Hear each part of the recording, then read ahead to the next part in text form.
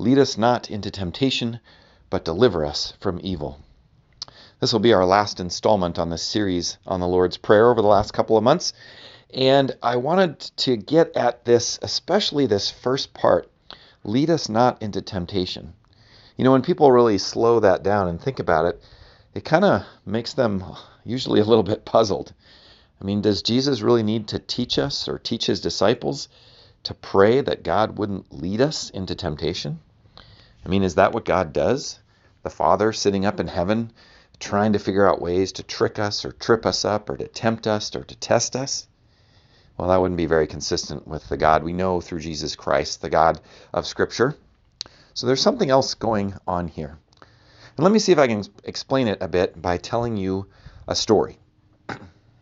Several years ago, I was in Germany and I got a chance to go to Berlin for one of the days that we were there. And I stood with my professor in a church, a very old church that had been bombed out during World War II. And in that church, he pointed me to a particular part right over the entry and the exit to this once grand and glorious cathedral. And he said, "What do you see up there?" And I said, "Well, I see 3 pieces of artwork." Down below was a depiction of Germany during the Roman Empire. That was the first time Germany was really united and would be called the First Reich. Okay? In the middle, I'll get to that in a second, but on the top was a picture of the Prussian Empire, the second time that Germany was united, the Second Reich. In the middle of those 2 pieces of artwork was a fresco of the resurrection of Jesus.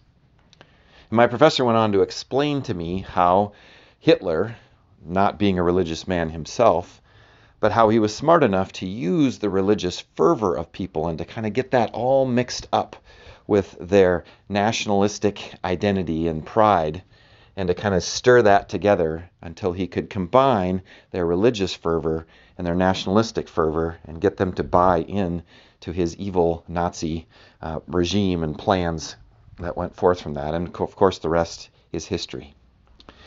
When we pray that God lead us not into temptation, we are praying that our identity in Christ would be kept clear and pure, that we would not use that identity or use that power that God gives us to manipulate or corrupt ourselves or others or just the world itself. We can see this throughout history, not just in World War II, but we can see it even within the church. We can see how Jesus was going up against the religious officials who were devouring widows' houses and who were kind of setting themselves apart as the in-group while they kind of pointed the finger at the out-group. Jesus comes up against this all the time in the New Testament.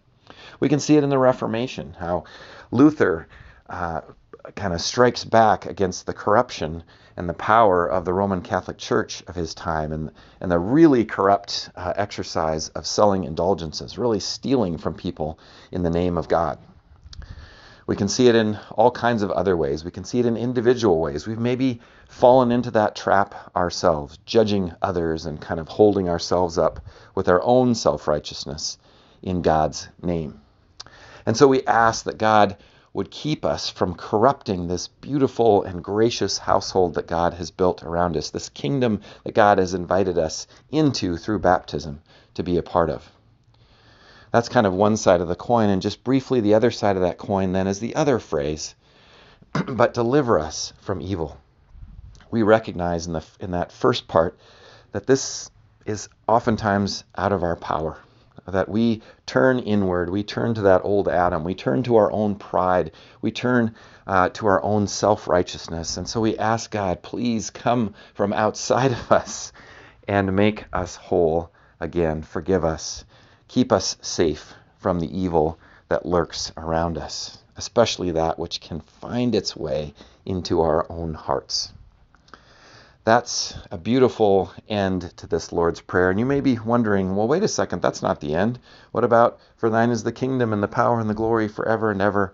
Amen. Well, that's kind of a doxology to the Lord's Prayer. If you look in Matthew and if you look in Luke at the Lord's Prayer, that part isn't there, but it's added on to just give sort of a woohoo amen to what we've been experiencing over these last couple months. I hope you've enjoyed this devotion, and we'll be moving on to something new in the future. God's peace to you today.